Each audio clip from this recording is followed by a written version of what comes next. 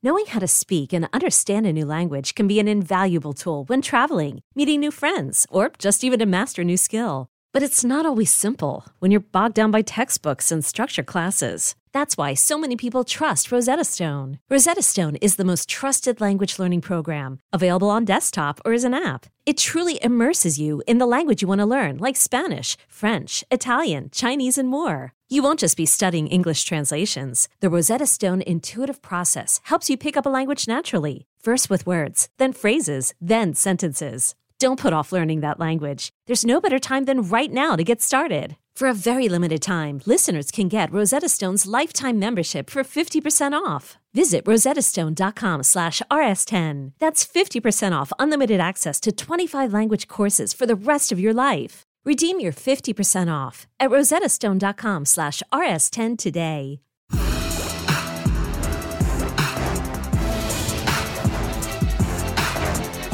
Yo, welcome to All Things Covered with Patrick Peterson and Brian McFadden, part of the CBS Sports Podcast Network. Man, the name says it all.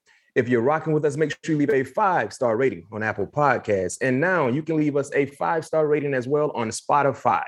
Oh, also, check this out. If you're watching us on YouTube, make sure you hit that subscribe button so you can get alert of all our great content right away. Now, let's get to our amazing show. Viking fans, you know we will always show you guys love. So first quarter, opening kickoff, it's time for Skull check-in. Skull check-in, some of the more updated news regarding the Minnesota Vikings. You just fulfilled the GM spot. Kwesi Odofu-Mensah hired as the Vikings' new general manager. Previously, he worked with the 49ers, and most recently, he was with the Browns as their VP of football operations. He has a degree from Princeton and Stanford. Former trader on Wall Street, the Wolf of Wall Street. That was a pretty good movie, The Wolf of Wall Street. Yeah, but Pat P, I don't know if you know anything about Odofu-Mensah, but he is your new GM. I know you heard about the news probably before all of us did. Did you have any thoughts on the hire? Coming from the San Francisco 49ers, coming from the Cleveland Browns, do you have any thoughts on the hire? No, not really, but you can just, tell they're going off, recent success of the places that he's been. Cleveland definitely started to get it going over the last 2 years, get themselves in the playoff picture, putting themselves in position to be a competitive football team, and being with the 49ers, especially when Jim was there, those guys were the NFC Championship every single year, so going off his past resume and his past history, he's been around not only great teachers, but, great guys who understand and know how to put teams together and also create a winning environment. What makes a good GM, Pat P? You've been around the league for quite some time. You've been able to converse with different GMs. But in your opinion, Pat P, what makes a good GM? I believe on it, being able to communicate, not only being able to communicate, but being a good communicator. Mm-hmm. Understanding how, you have to adapt at some point, it can't be your way or the highway. You know what I mean? You have to be, understand how to adapt and also be a great evaluator, a great decision maker. In those hard moments, being able to be a great leader as well. Because at the end of the day, all the decisions that are made, pretty much, 70% of the decisions that are made is laid upon your shoulders. So I think those are some good qualities that can make a good GM for sure. Yeah, and just to piggyback off some of the points you mentioned, most of our listeners and our fans, or our viewers as well, they've never been a part of a football organization. But when you look at a general manager, you look at basically the second in command. You know what I mean? He is the guy that is next to the big guy, which is usually the owner. And the thing that Pat P emphasized, and I would agree to as well, being transparent. See, a lot of general managers, they don't understand transparency is something that players want. Don't tell me one thing when you're thinking something else. That ain't cool. We're all grown men. And sometimes understanding and knowing that grown men receives big news. Sometimes it's hard news. And the same can be said for GMs sometimes. But a lot of GMs, they say one thing and then behind closed doors, they say something totally different. That ain't cool. And the first sign that you're going in the wrong direction is when you think you know everything. You know, good GMs don't mind taking advice. Right. Learning, listening, being able to understand. I don't know everything regarding this team. I'm not always the smartest person in the room. And I think you can apply those skill sets and tools to just everyday life. Anytime you think you know everything all the time, you don't. And you're going to fail more than none. But we will see. I'm okay with the hire as well. I love being able to give up and coming individuals an opportunity to be able to showcase what they can do. So that's good for the Minnesota Vikings. And you hit on something earlier talking about the resume for Adolfo Mensah coming from the Browns and also the San Francisco 49ers. Because of that relationship he had with the 49ers, the most recent news coming from Minnesota, they will be interviewing Jim Harbaugh on Wednesday. Now, why is that significant? It's significant because Jim Harbaugh is the head coach currently for the Michigan Wolverines. National Signing Day will happen on Wednesday. Tomorrow. Yes, and we're recording this on Tuesday. So when we release this, Harbaugh could be the head coach. We don't know. But that's happening tomorrow. And you don't usually see a collegiate head coach taking an interview the same day they're finalizing their signing day class. So that's an intriguing thing. But you were a part of the Cardinals it was your rookie year when Harbaugh was there in San Francisco. What do you remember about the teams that he had in San Francisco when he was head coaching in the league? Oh, man, just tough, gritty. There definitely was a team. Pretty much how San Francisco team is right now. They're going to establish the run. Yeah. They're going to punch you in the mouth and see how long you can take it. Hey, simple as that. That was a physical bunch, boy.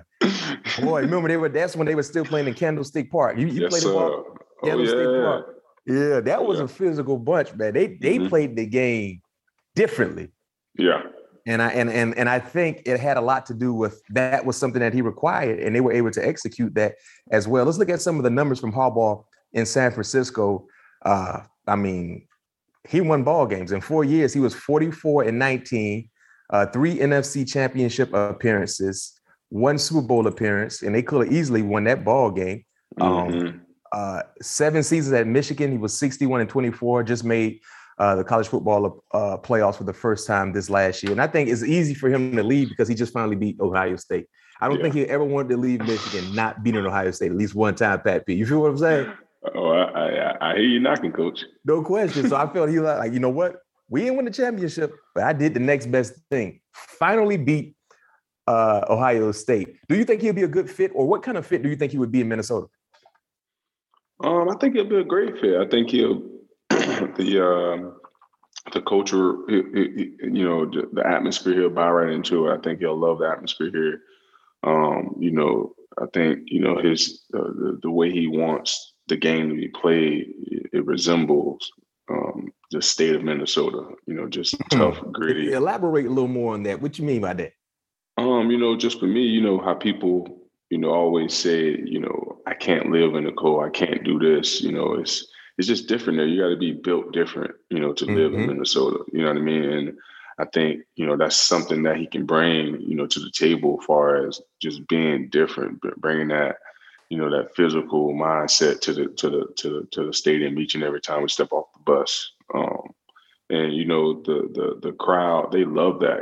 This organization, this community that the stadium they feed off big plays and griminess football games, and I think that's something that he can bring to the table. So honestly, with the name that's left, he's I know some of the coaches that they want somebody that has credibility. They want someone that that can lead a group of men, that can get everybody on the same page and get everybody on that to have that same common goal, and that's to win a championship. And his past history says that. And as far as him, he probably has the best resume left out there for coaches. Yeah, I don't think there's another coach that's available that's a contender to land a head coaching job that has made it to the Super Bowl. Yeah, so I won't be surprised if he's not the coach tomorrow. Yeah. Would you be excited to play for Harbaugh? Yeah, man. Obviously, have an opportunity to compete against him. I know he remember you. Yeah, for about 4 years. He was there 4 years, right? So having an opportunity to play. You remember? Wait a minute. You remember any big time plays against Harbaugh, coach team in San Fran? Do you remember any picks, any returns, anything that you can think of? Because I know you gave San Fran a lot of work now. Yeah, I had a couple. I mean, I do have a memorable moment though against San Fran. Our last game in Candlestick. Was that Harbaugh? Yeah, against Harbaugh. Okay, tell us about it. Dropped the pick against Randy Moss. Oh, I heard this story. Man, I was pissed, man. So that's the only thing I can like. That's one of the memories I can remember right now. I had a couple of big punt returns against them. You know what? The crazy thing about it, I don't have one interception against the 49ers. Really? You got to get that on your checklist. Yep. I don't have one. I got a couple fumble returns and a couple sacks, but I don't have any interceptions. Yeah. I can tell you this much. I don't know exactly how the fans feel. And like I said, by the time we release this, we might have more updated information. But Viking fans, let us know your thoughts about potentially hiring Harbaugh. He's from the area, though. He's born in Ohio, played at Michigan, of course, and Indy for the Colts. He's familiar with that area of the country. And like you said, the thing I love what you hit on with being Minnesota, playing in Minnesota, it fits the culture of the city. You got to be gritty. You got to kind of be gritty. You know what I mean? And then hit the gritty when you get into the end zone. So, 44-19. That's a very, very impressive resume for a season with the San Francisco 49ers. And what people fail to realize, too, when he got to San Francisco, he revitalized that program. They were bad. They had just got done with the was it Singletary era, and then I think he came after that, but he kind of revitalized that and turned that program around instantly. And let's see exactly what he will have in store. But also, one thing about Minnesota, the cupboard is not bare. You got a running back that you can rely on. You got wide receivers. You're going to get an energetic tight end back in Irv Smith. You got a quarterback that has experience.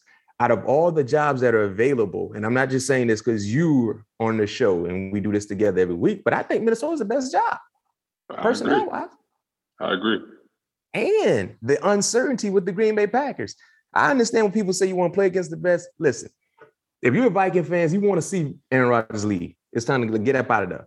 Because if he leaves, let's keep it real, Pat P, that division is wide open. Yeah. Wide open. The time is now. So we see exactly what happens.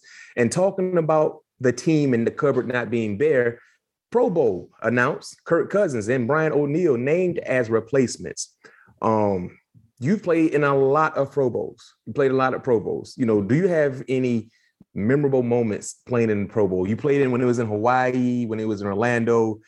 Take us back to some of your favorite memories. I played when the Pro Bowl was in Arizona, Hawaii, Orlando, and I think that's it. Yeah, just those 3 spots. But I can remember my first Pro Bowl ever. Going to and just being at all the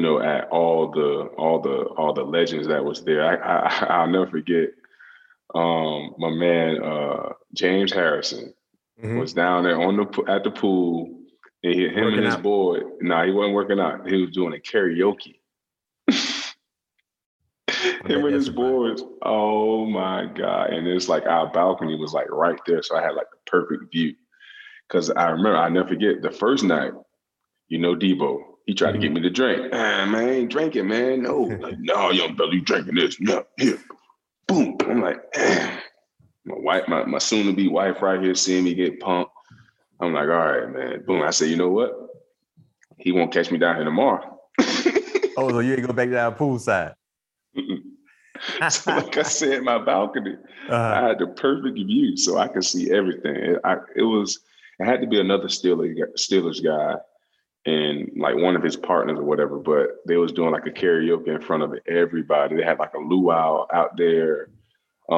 Everybody at the pool, and I remember just James Harrison literally just going ham. I can't remember the song he was singing, but just going ham on the song that he was singing. But that was just one of my favorite memories of just being not in the game, but one of my favorite memories of actually playing in a game will probably be, I think it was my 7th Pro Bowl when I got the 2 picks. Well, Pat, how many you made? You made 8, right? Yeah, I made 8. And I think it was my 7th or my 6th one, because my 2nd one I got 2 picks, and then I think the 7th one I got 2 picks as well. I think I'm close I should be up there with D'Angelo Hall on the record. Eric got a stat check that. Yeah, but anywho, the 2 picks in Orlando, special to me because that was the game was in Florida, and getting 2 picks in the backyard, it was big. And I thought I almost had defensive player of the game until Von Miller freaked around and sacked. I can't remember who was a quarterback at the time, but sacked him, forced a fumble, and they end up winning the game. Because if we win, I get the defense MVP. Yeah. Von ended up doing Von Miller stuff. And the AFC won. Yeah, AFC ended up winning. He ended up getting the MVP. Yeah. Well, the Pro Bowl this year will happen in Las Vegas, the first time ever. Justin Jefferson, Dalvin Cook, Harrison Smith were picked for the initial roster. Kirk Cousins and Brian O'Neill named as replacements. So let's see exactly how this game takes off in Viva Las Vegas. Okay, picture this. It's Friday afternoon when a thought hits you. I can spend another weekend doing the same old whatever, or I can hop into my all-new Hyundai Santa Fe and hit the road. With available H-Track all-wheel drive and 3-row seating, my whole family can head deep into the wild. Conquer the weekend in the all-new Hyundai Santa Fe. Visit HyundaiUSA.com or call 562-314-4603 for more details. Hyundai, there's joy in every journey. Hey, I'm Brett Podolsky, co-founder of The Farmer's Dog. We make fresh food for dogs. We started the company when we saw what a huge difference it made in my own dog, Jada, when she stopped eating ultra-processed kibble and started eating fresh, whole food. The Farmer's Dog food isn't fancy. It's just real food delivered to your door in pre-portioned packs. It's better for them and easier for you. Get 50% off your first box at thefarmersdog.com/podcast. That's thefarmersdog.com/podcast. Now it's time to tap into Around the League Conference Championship recap. Pat P, Conference Championship ball games, you were 1-1. All right, your overall playoff record 7-5. On the weekend for me, I was 2-0 in Conference Championship ball games. My overall record is 6-5. Why I only got 11 and Pat P got 12? You had a push, B-Mac, because I had a push. Spread. That's why. So I'm 6-5-1, I guess. So 6-5-1. All right. So we got our Super Bowl picks coming. One thing I can tell you guys about Pat P, given his picks, he's just giving his picks to outright win. But if you've been following Pat P, the underdog has been his go-to. And that underdog, man, has been cashing in. If you've been listening to us, if you've been watching us, Pat P will give his straight up pick on who wins, who loses. And he been laying it heavy with the underdog. So let's see exactly what happens with the Super Bowl pick. But let's go ahead and recap real quick. The Bengals beat the Kansas City Chiefs in overtime. Yes, sir. Now, Pat P, you highlighted Joe Burrow last week. Now, the thing is let's see. I don't know if it's more of Pat P's bias for Joe Burrow being an LSU guy, or he just saw something in the future. But you felt super good about Joe Burrow. Man, well, I was going to ask you how surprised were you, but clearly you called it. I ain't surprised. Yeah, I told you. What did you think? What, 250 yards, 2 touchdowns, 1 interception, completed 23. Man, but tell us about Joe Cool, man. And did you see his outfit going to the game? Yes, I saw his outfit, man. Cool Joe Burrow, man. Just cool as the other side of the pillow, man. He didn't make I feel like he played a very manageable game. Yep. He didn't make any mistakes. He put the ball where he needed to, especially when it was third quarter, about 6 minutes to go in that ball game. That's when the ice in his veins started sizzling up. That that Coors Light commercial with that train coming, the railroad track started to freeze up. Yeah. That's exactly how Joe. 7 minutes to go in the ball game. 7 minutes to go in the third quarter. That's what you hear. Joe Burrow veins started to freeze up. Iceman started to come alive, and he played the plays where he needed to play. And defense also played outstanding, getting off the field when they needed to get off the field, and technically shutting those guys out from that point on as well. They played great collectively, team defense. flipping the field on special teams, getting the stops that they needed on defense, establishing the run to open up the pass, and yeah, it was a great win, man. And real quick to highlight what you were talking about with the defense, Cincinnati's defense in the second half, Pat Mahomes was 8 of 18, only 55 yards, 2 interceptions. In the first half, he had 220 yards throwing and 3 touchdowns. So they just neutralized Pat Mahomes. And this is something I want to highlight and talk about, right, Pat P? Pat Mahomes is too good of a player, super talented, to have so many oh no moments. Like moments where he's not just thinking. Like sometimes he makes the game harder than what it is.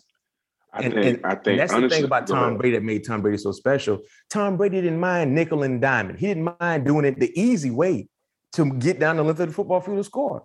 Pat Mahomes just want to make it a backyard football game. Yeah, but I think that's the structure of the offense. Like, because obviously, fans and people look at it from, the TV copy. But looking at it from the actual players copy, they routes too deep. They roll them out too much and pretty much cutting off one side of the field. I think that's the dumbest play in any offensive play call. Because why would you want to cut off one side of the field? Condense the field. Make it. Yes. That's what we want. If you're going to just utilize one side, I'm okay with that. And I think that's where all the oh no moments come up, when he has to roll out and they taking away that first read. And his next best throw is 50 yards down the field. Backside. You know what I mean? So I think if they change up the play call where it's more West Coast offense, dinking and dunking, a little bit more. Only dink and dunk they have in the offense is RPO. Everything else is 10, 15 yards down the field. Mm-hmm. That's why I feel like he have a lot of those old moments. You feel me? Yeah, he have a lot, boy. You be like, man, what are you doing, bro? Yeah. And then also, too, like you talk about the play calling, they ran the ball well in the first half. McKinnon ran the ball well, caught the ball well. They got away from running the game. You had an 18-point lead in the second half. You're at home. Run the football. If I'm not mistaken, he finished the game with like 12 carries for 60-plus yards, good average. Keep it going. He should have had 20-something carries. Mac, I'm going to tell you what Kansas City really shot themselves in the foot when it was down at the goal line. Right before halftime? No. This is the end of the game when they kicked the field goal. Oh. When they threw the ball, when they tried to do a play action and Pat took that sack. Yeah, he took that sack. Run the football, man. That's the hardest place to try to throw the football. And then all they did, I think they ran like, I want to say like double pylon. Like they had like every guy was pretty much on the back pylon. But I'm like, man, run the football. Still get a shotgun so you can still get your numbers. Offensive coordinators, run the football. They don't want to do it. They don't want to do it. I know fans be hollering all the time. Run the ball. That's another case in the Rams game. I was like, man, I hope this don't cost the Rams the game. Third and 1, they run a freaking play action. Almost get a sack. Then they come back on 4th and 1 and didn't get the quarterback sneak. Yeah. 3rd and 1, run the ball. Come on, man. That's what your running back is there for. You need 1 yard. Run the ball. What are we talking about right now? Man, we see this all the time. People ask me all the time, like, is the game rigged? Why do these coaches do that? No, it's not rigged. They just get their egocentric. They got to feed their ego. Like, it's like this. If I run the ball on first down and we get 5-6 yards, I don't care what my script tells me to do. I'm running it again on second down. I don't care what the script said. If my first 15 plays are scripted, meaning I'm running X, Y, and Z, I don't care. I'm going off the script. We just ran the ball for 6 yards. It's 2nd and 4. Why are we throwing the ball? Now you run it again. You get another first. Now you set up the play action. Versus trying to pass the ball on 2nd and 2. Now I'm at 2nd and 5, incomplete. Now you 3rd and 5. Now you're scratching your head. Now, where we got to go. And we know you're throwing the ball now. Basically, we know that. Yeah. And real quick to highlight, you talked about the Rams. The Rams came back to beat the San Francisco 49ers 20-17. It was a real good game. It was a real good game. But one thing I like to highlight was a back and forth affair. We didn't see – you've played against Jimmy Garoppolo a little bit. Is it fair that Jimmy G is receiving all the criticism that he receives, you think, Pat P? Well, what do you think about his game? I think Jimmy is a great game manager. You know, he ain't going to do nothing too flashy. He ain't gonna do nothing, too crazy. But at the end of the day, you might see a 350-yard day. You know what I mean? Like, he gonna put the ball where he needs to be. He got great accuracy, especially inside the numbers. I mean, that is his goal. Any throw inside the numbers, he's gonna make those throws. The way he struggles is when he have to throw the ball outside the numbers with those outs, those goals. That's where he's kind of inconsistent. And that's just the numbers, you know what I mean? Because obviously playing against him twice and being in that division, playing against him this year as well. But as far as his accuracy in between those numbers, one of the best to do it. And like I said, he's a great game manager. He ain't gonna make no mistakes. You know what I mean? You got to have a good running game to be able to make him feel comfortable. Let's go back to something you said. Why is it? And you said, and I agree with you, he is the better quarterback throwing in between the numbers than outside of the numbers. Why is that? And why is that important for you as a defender, as a guy that's scouting and game planning for a guy like Jimmy G? Why is that important to know? Oh, for me, the hell, if the numbers say his best throws in between the numbers, I'm protecting my inside. Exactly. And basically, when you see quarterbacks struggle on outside number throws, their arm it's two things. Either the arm is not strong enough, the accuracy is just inconsistent. And that's what we see a lot of times when college quarterbacks. Like when I played college football, and Pat Peterson, the same could be said for you. Most of the guys I played against probably wouldn't have got a shot to get drafted. So anytime I was to the wide side of the football field, I'm inviting an outside throw. Oh, yeah, all day. You're not going to hit me with no posts, no slants, no curls, no digs. I know that's an easier throw. It's closer. Right. And you guys that are listening to us, watching us, if you're in the middle of the football field, a slant is a closer throw than a corner route, than an out route, than a comeback route. So whenever I played against certain guys like that in college, I'm like, man, listen, I'm on the wide side of the football field. If I press you, I'm inside. If I play off, I'm inside. Let me see if you can consistently make those throws. And you hit it dead on the head when it comes to Jimmy Garoppolo. He's a better quarterback throwing in between the numbers than outside. And most NFL quarterbacks, they have that glitch to their game a little bit. But the great ones, the ones that are real good, it don't matter. It don't matter where they are on the football field. They're going to hit you at that out, that deep out won't come still, be on point. I remember Carson Palmer used to throw out routes from deep, 15, 17-yard out routes from the opposite hash.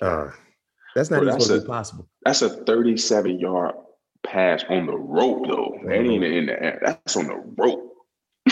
Yeah. I remember Kurt went out my first year, only year out there in Arizona, was in practice, man. And Kurt, the ball was on the opposite hash. And I'm like, dude, I had a wide split. I don't know. I can't remember who the receiver was. I'm like, ain't no way in the world he run the out-breaking route. I'm sitting heavy inside Pat Pete, like 2 yards inside. This man ran a comeback. And I said, he ain't throwing it. But when I tell you he threw it, and it was there, I'm like, oh, shoot. I'm like, boy, Kurt Warner got something. I'm already knew he was prolific, but I'm like, man, that's not a throw you see all the time. Those are the quarterbacks. When you got those type of guys, you got to cover every route, no matter where you on the football field. Going back to that Rams game, OBJ, friend of the show, 9 receptions, 113. And Cleveland said OBJ was the problem. Yeah, they did. Oh, man, tell us about your guy, OBJ, man. He has really found his way in this offense. And now, because of that, and you remember he talked to us about he just want to win when we had him on the show. He just want to win. And now he has an opportunity to win. How happy are you, seeing your road dog, man, get a chance to play in the Super Bowl? Man, really happy for my guy, Odell, man. It's a deserving moment for him in his career. Happy that he's finally, finding happiness and peace. It just seems like the Odell that we once, saw when he was in New York. A lot of excitement, a lot of smiling, a lot of less dancing on the field. But, after the game, the excitement came out of him for sure. He changed his cleats like 5 times. I saw him with some white ones on, yellow ones on at one point. I was like, hey, I think that's the thing now, because I noticed Jamar Chase, he'll play with a certain cleat in half. In the first half, in the second half, he come out with a different cleat too. I'm like, man, this is a fashion show, but they were dope. But yeah, man, it's good to see him back in his bag, man. And he just needed opportunity. Now that he has a good offensive-minded coach, a damn good quarterback who I always thought who was an underrated quarterback in this league. In his second home, basically in LA. He in a good place. Oh, he in a great place. He out there in LA where he want to be, and they winning, and the Super Bowl out there. Man, well, it's a great time to be alive out there right now. Yes, sir. Woo! Hey, so Pat P, you know what time it is? It's time to go ahead and let our picks be known. Now, granted, we have an opportunity to change because we're still over a week away from the big game. I already know out in Los Angeles, right? So Pat P, who are you rolling with? Man, you know who I'm rolling with. You know who I'm. Yes, you do. You know who I'm rolling with. Cincinnati. Yes, indeed. I know who you going with. See, you know, I'm making my pick based on the number, the spread. Cincinnati is getting 3.5 or 4 points, depending on where you're shopping. I'm gonna take Cincinnati right now. I'm gonna take Cincinnati getting points. So Eric gonna jot this down. We're gonna see exactly how it happens in Los Angeles, and make sure you guys stay tuned and rock with us next week. Me and Pat P will be doing some shows from LA. Got a few shows lined up for you guys, so make sure you tune in and check us out next week as well. So Pat P is staying with the underdog straight up. Pat P doesn't do anything with the spreads or the lines. Nope. He just picking straight up, taking Cincinnati. But me, I love to try to fatten your pockets. Give me Cincinnati getting 4 points. And the over-under is 50, if I'm not mistaken. I don't know exactly which way I want to lean to, but I'll take Cincinnati. You got to go over. It's definitely over. Yeah, it might be. Defense if might be optional. If I had to take it, I'd go over. Yeah. Fireworks in La La Land. Let's go. It's going to be. You know they got their popcorn ready, too. All right, so Pat P, outside of Super Bowl news, there was some other big news as well. Tom Brady finally called it quits. Big Ben retired as well. Tom Brady, do you think he's actually done? Yeah. I'm with you. Tell us why. Why do you think he's done? No, just Tom's different. Like, he just ain't gonna walk away from the game. Like, if he wanted to continue to play, he would come out and say, "I'm still gonna play." You know what I mean? I agree. He said that he's retiring. He's retiring. So, it was, the game would definitely miss, the greatest player of all time. He's the greatest player in sports. In football. Just the hell with, the greatest quarterback. Taking Tom Brady over Jerry Rice as the best football player ever? Yeah. Oh, okay. Yeah. Okay. I definitely say this. Tom Brady is the biggest overachiever in professional sports. Mm-hmm. I agree with that as well. Because a guy that overachieved more than any other individual, being a late round draft pick, that is. Right. I think just what he was able to do, no matter where he went. He won wherever he went. He took the team to the Super Bowl when he was suspended for 4 games. Yeah, I forgot about that. You didn't play against Tom as much as I played against him, but do you have any favorite memories against Tom? Man, I do, man. My favorite memory against Tom, second play of the game, he tried to throw the ball to Lord rest his soul, Aaron Hernandez, and my boy Darnell Dockett tipped it, and I one-hand snagged that joint. You did? Second play of the game. And only played against Tom once. Because the second time we played him, the last year, the year before last, they had Cam Newton, and then I played against Jimmy Garoppolo. That's when he was on that 4-game suspension, 2016. Wow. That was Jimmy Garoppolo's first start. It was Shoto did. I remember that. Mm-hmm. Yeah. Sunday Night Football. Monday, I remember that out in Arizona. Yep. Man, one of my favorite memories, I guess, was it was a memory where I was surprised. We were playing, I think, the Patriots on Sunday night at home, and Tom Brady scored one of his infamous quarterback sneaks that he was notorious for, right? And when he scored the quarterback sneak, it was a little bit of bad blood between the Steelers and the Patriots. They really didn't. We weren't a rival, but we didn't like them. They didn't like us. Maybe because of Spygate or something like that. Who knows? But you see how I slid that in there. Yeah. But Tom scored on the quarterback sneak, and he got up, and it was already intense. People were talking trash, but most quarterbacks don't really get involved in trash talking. Not Brady. He spiked the ball and he was cussing out everybody. F that. And he was just cussing out everybody. So I remember some of the boys on defense started cussing him out. And I was on the left side of the line of scrimmage. So I'm like, dang, that's Tom Brady going in like that? Right? He just was cussing. So I was surprised because I didn't know Tom like get it in like that. You know what I mean? Just like you said, most quarterbacks are laid back. They don't get involved in the extracurriculars that happen during the ball game. But I'm minding my business. I'm just looking like, dang, Tom Brady. And he walked past me. He's like, what the hell are you looking at? I didn't know what to say. I'm like, wait a minute. Hey, Pat P it caught me off guard. I'm like, what? I ain't even say, I ain't even had nothing to do with whatever y'all got going on. But I was so surprised that he was cussing at me. Like, if it was any other play, I'm going right back at you. Right. You know what I mean? I'm in your ear. I'm talking to you. I'm going to say something crazy to you, whatever the case may be. But when Tom hit me with that, I was just like, oh. All right. It was one of those situations where I thought somebody was behind me who he had beef with. Yeah. I kind of looked like, dang, he talking to me. I said, wow, Tom Brady cussed me out real decent. And I didn't know what to say. I wasn't surprised. But he's the ultimate competitor, though. Yeah, I think that's why guys rally behind him, because he doesn't act differently. You know what I mean? He understands how big the moment is, and he plays with that passion. So I love that as well. Teammate of mine, Big Ben, he called it quits. Two-time Super Bowl champion. Man, so I would hear people say they won't have two first ballot Hall of Famers going to the Hall the same year. So you know Tom Brady's going to get in, right? But I think that should, man, please, Big Ben should be a first ballot. You think Big Ben a first ballot? No doubt about it. Yeah. No doubt. Yeah, so we're going to wait and see. But two outstanding quarterbacks that won championships, highly respected, called it quits in the National Football League. They will forever be missed. And Pat P, it's time to tap into the coaching carousel in the National Football League. We're going to just jump right to it. Most recent news coming from the NFL, Brian Flores is suing the NFL. Brian Flores is suing the Miami Dolphins, the New York Giants, and the Denver Broncos. If you guys have been living under a rock, not quite sure about this story, let me fill you in. Brian Flores is saying during his time in Miami, Stephen Ross, the owner, wanted him to lose ball games, I think back in 2019, if I'm not mistaken, the year. Basically offered him $100,000 to every game he lost so they can have a better spot in the draft.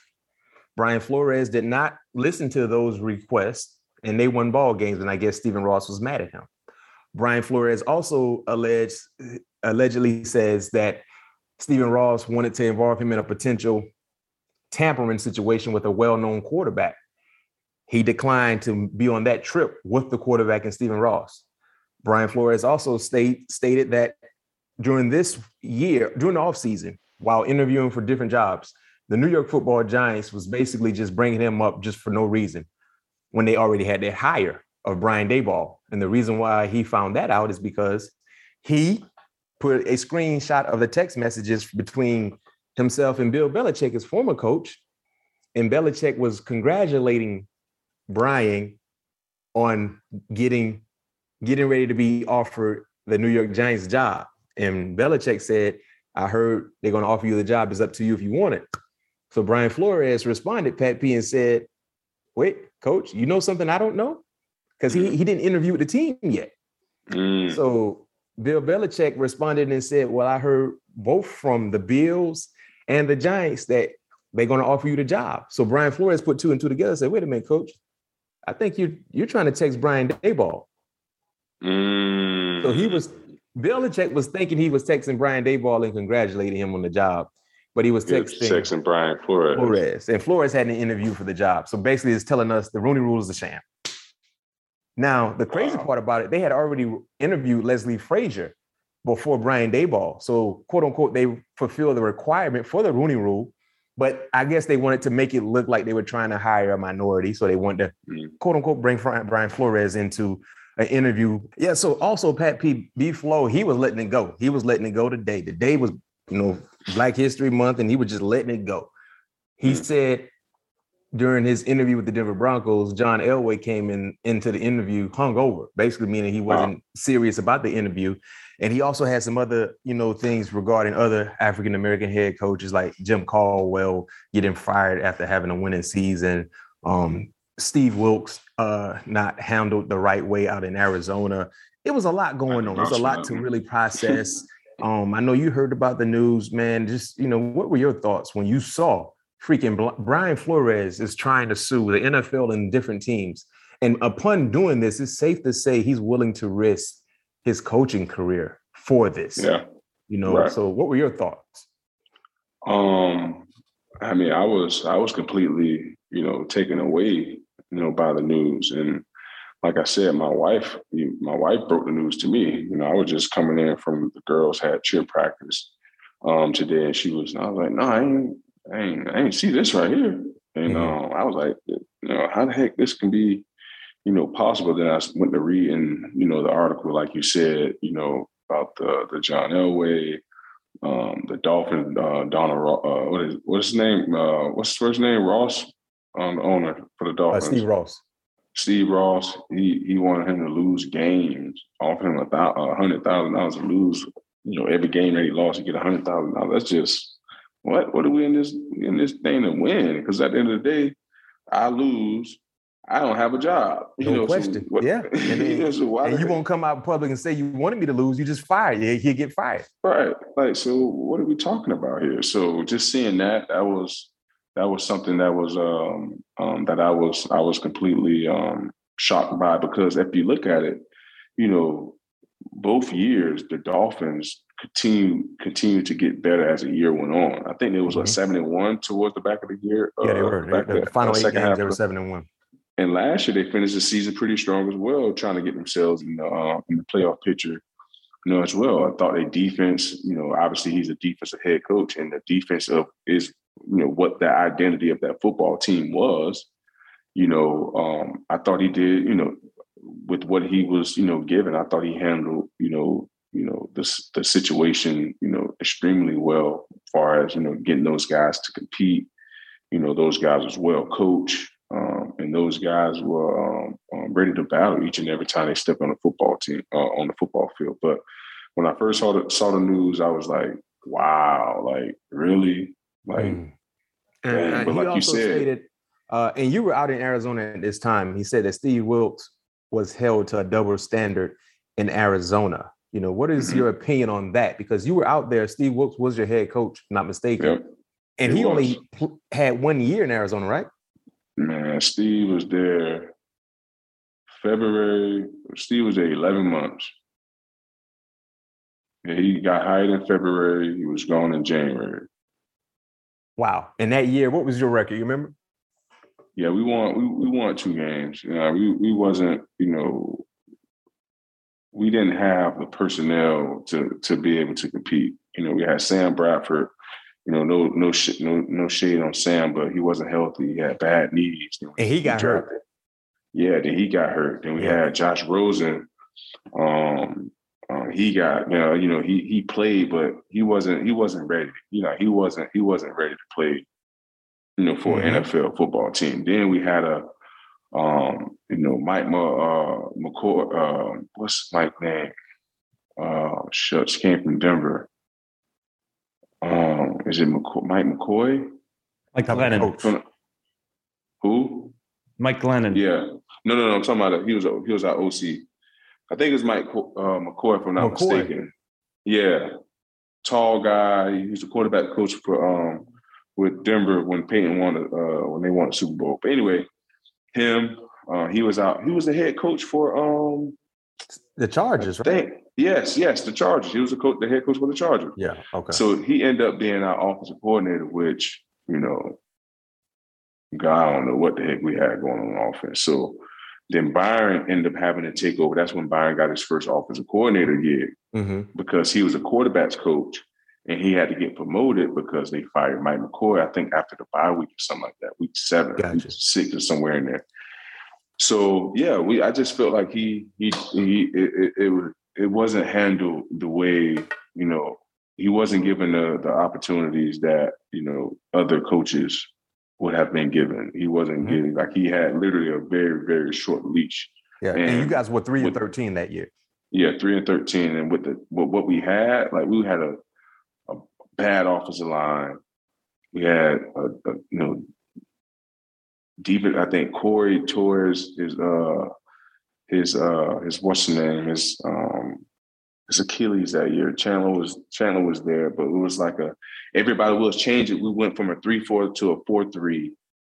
So we really didn't, like, we were just, a lot of guys was out of position. But I feel like if we had an opportunity to buy into the system and, really see when it works, really buy into it, how it would work, but they didn't give them opportunity. You know what I mean?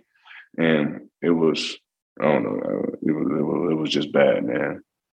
And what's funny? I've been asked this question a lot today regarding the Brian Flores news.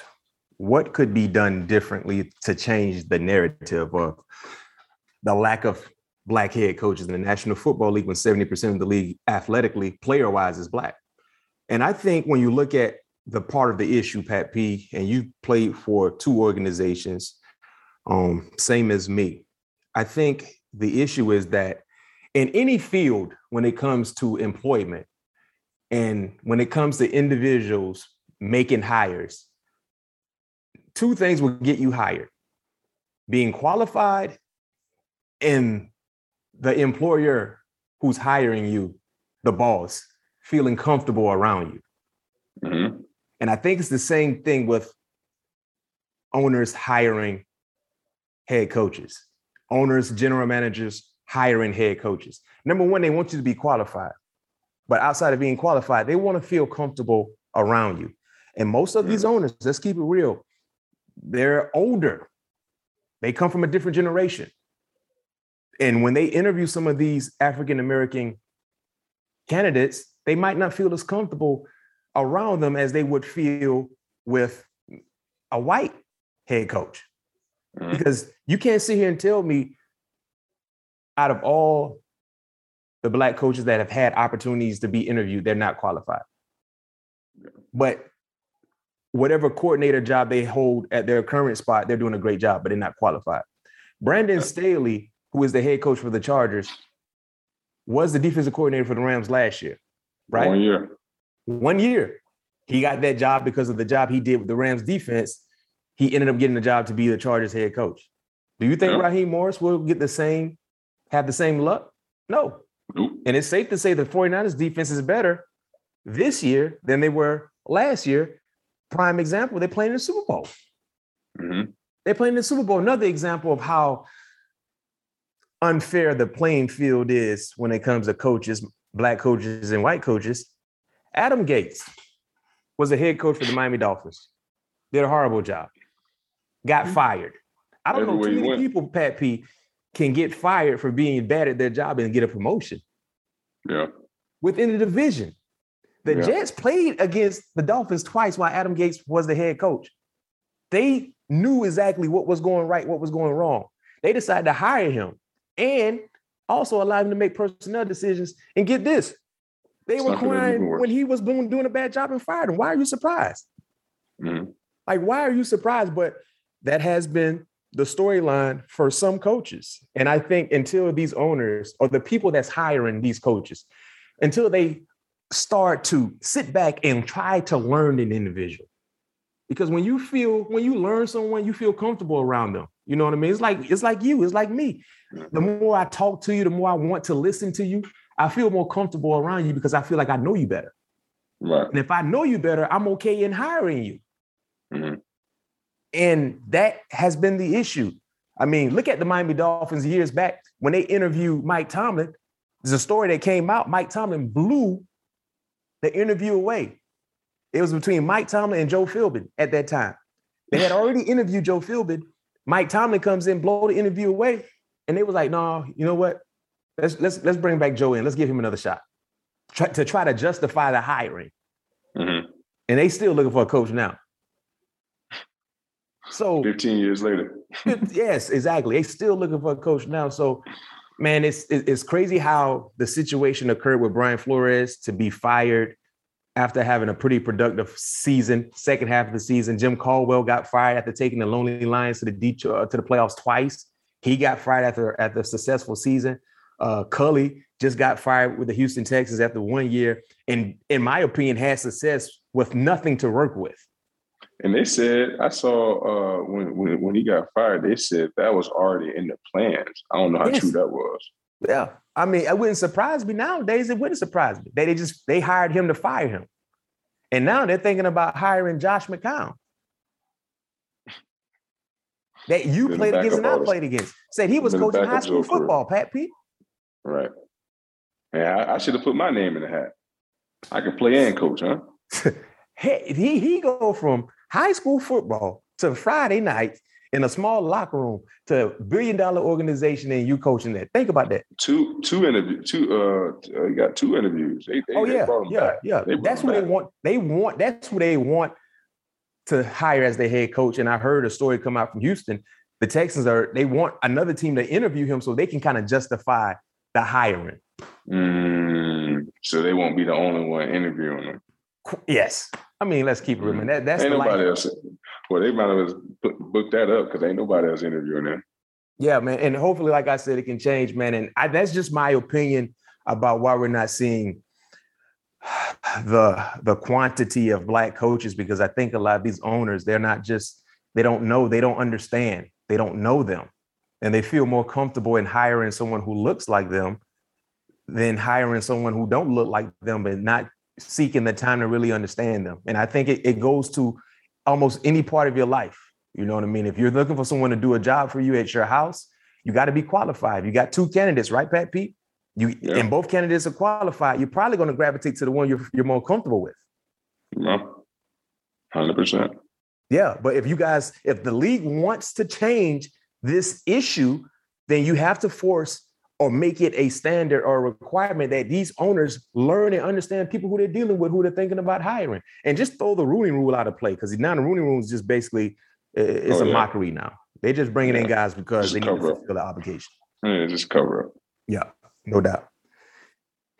Well, it's February, guys, and it's Black History Month. So over the next couple of weeks, me and Pat P, All Things Covered, we will celebrate Black History Month here on All Things Covered and highlight notable achievements in football.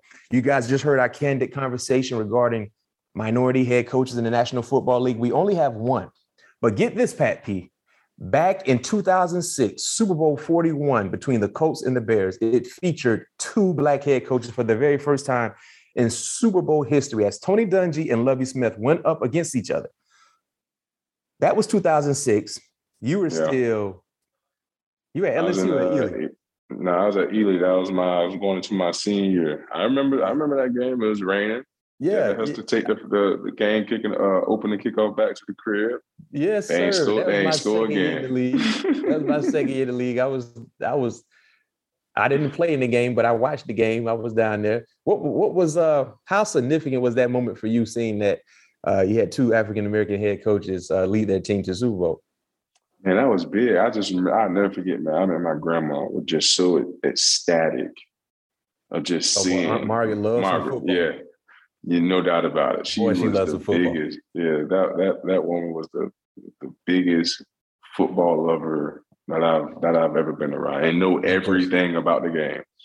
But I just remember just her being so happy seeing 2, African American coaches being able to coach in the biggest game on the biggest stage in Florida, and it was in Florida too. So she just thought that was just so amazing. I'll just never forget. She could never stop talking about that.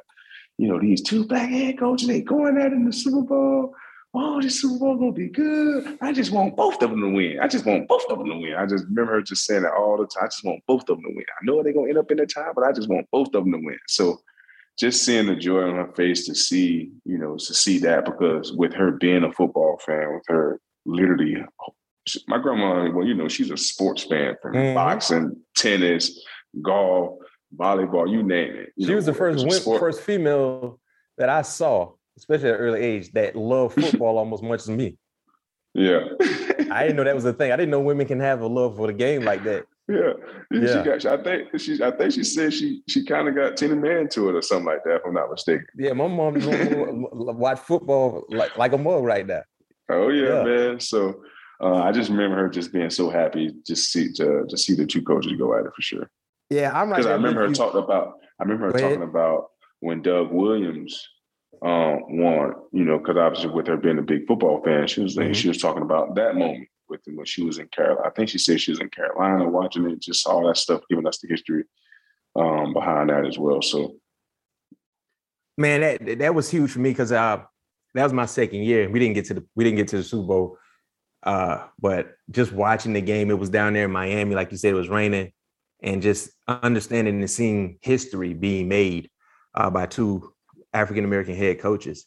And at that time, Pat P, think about this. During 2006, I don't know if you know, but during the season, the NFL had 5 Black coaches. So you had Lovie Smith, Tony Dungy, Dennis Green, Art Shell, and Marvin Lewis, right? Mm-hmm. And you would think the success that both of those coaches had, that would have increased the number. But currently, as it stands today in the National Football League, we only have 1 Black coach. So in 2006, we had 5. Dennis Green ended up getting fired at the end of the season, but during the season, you had 5. And right now, we only have 1. So it's almost like we're going in the wrong direction. Mm-hmm. So hopefully, as we stated, people will start to really try to set the field and make it more fair and even for African-American head coaches, because there are a lot of great coaches that can coach. And let's keep it real. There are a lot of coaches that can't coach. I don't care what color they are. Got some people that have no business coaching at all. But for us to have 32 teams and currently only have 1 Black head coach and Mike Tomlin, something has to happen. Change has to happen. And it all starts with listening. I think that's the best way to initiate change. Listen with your ears, not with your mouth. Just sit back and listen so you can understand and feel how certain individuals are feeling that are not handled properly. So we'll see. But that was a huge moment. Super Bowl 41 will forever be remembered as a game-breaking day event. Colts, Bears, and the Colts won that ball game. Well, that's it for this show. All things covered, viewers and listeners. Well, next week, we got a special big surprise. We're going to have some live content and live show from the Super Bowl next week in La La Land, LA, where you can see me and Matt. Stay tuned. Peace.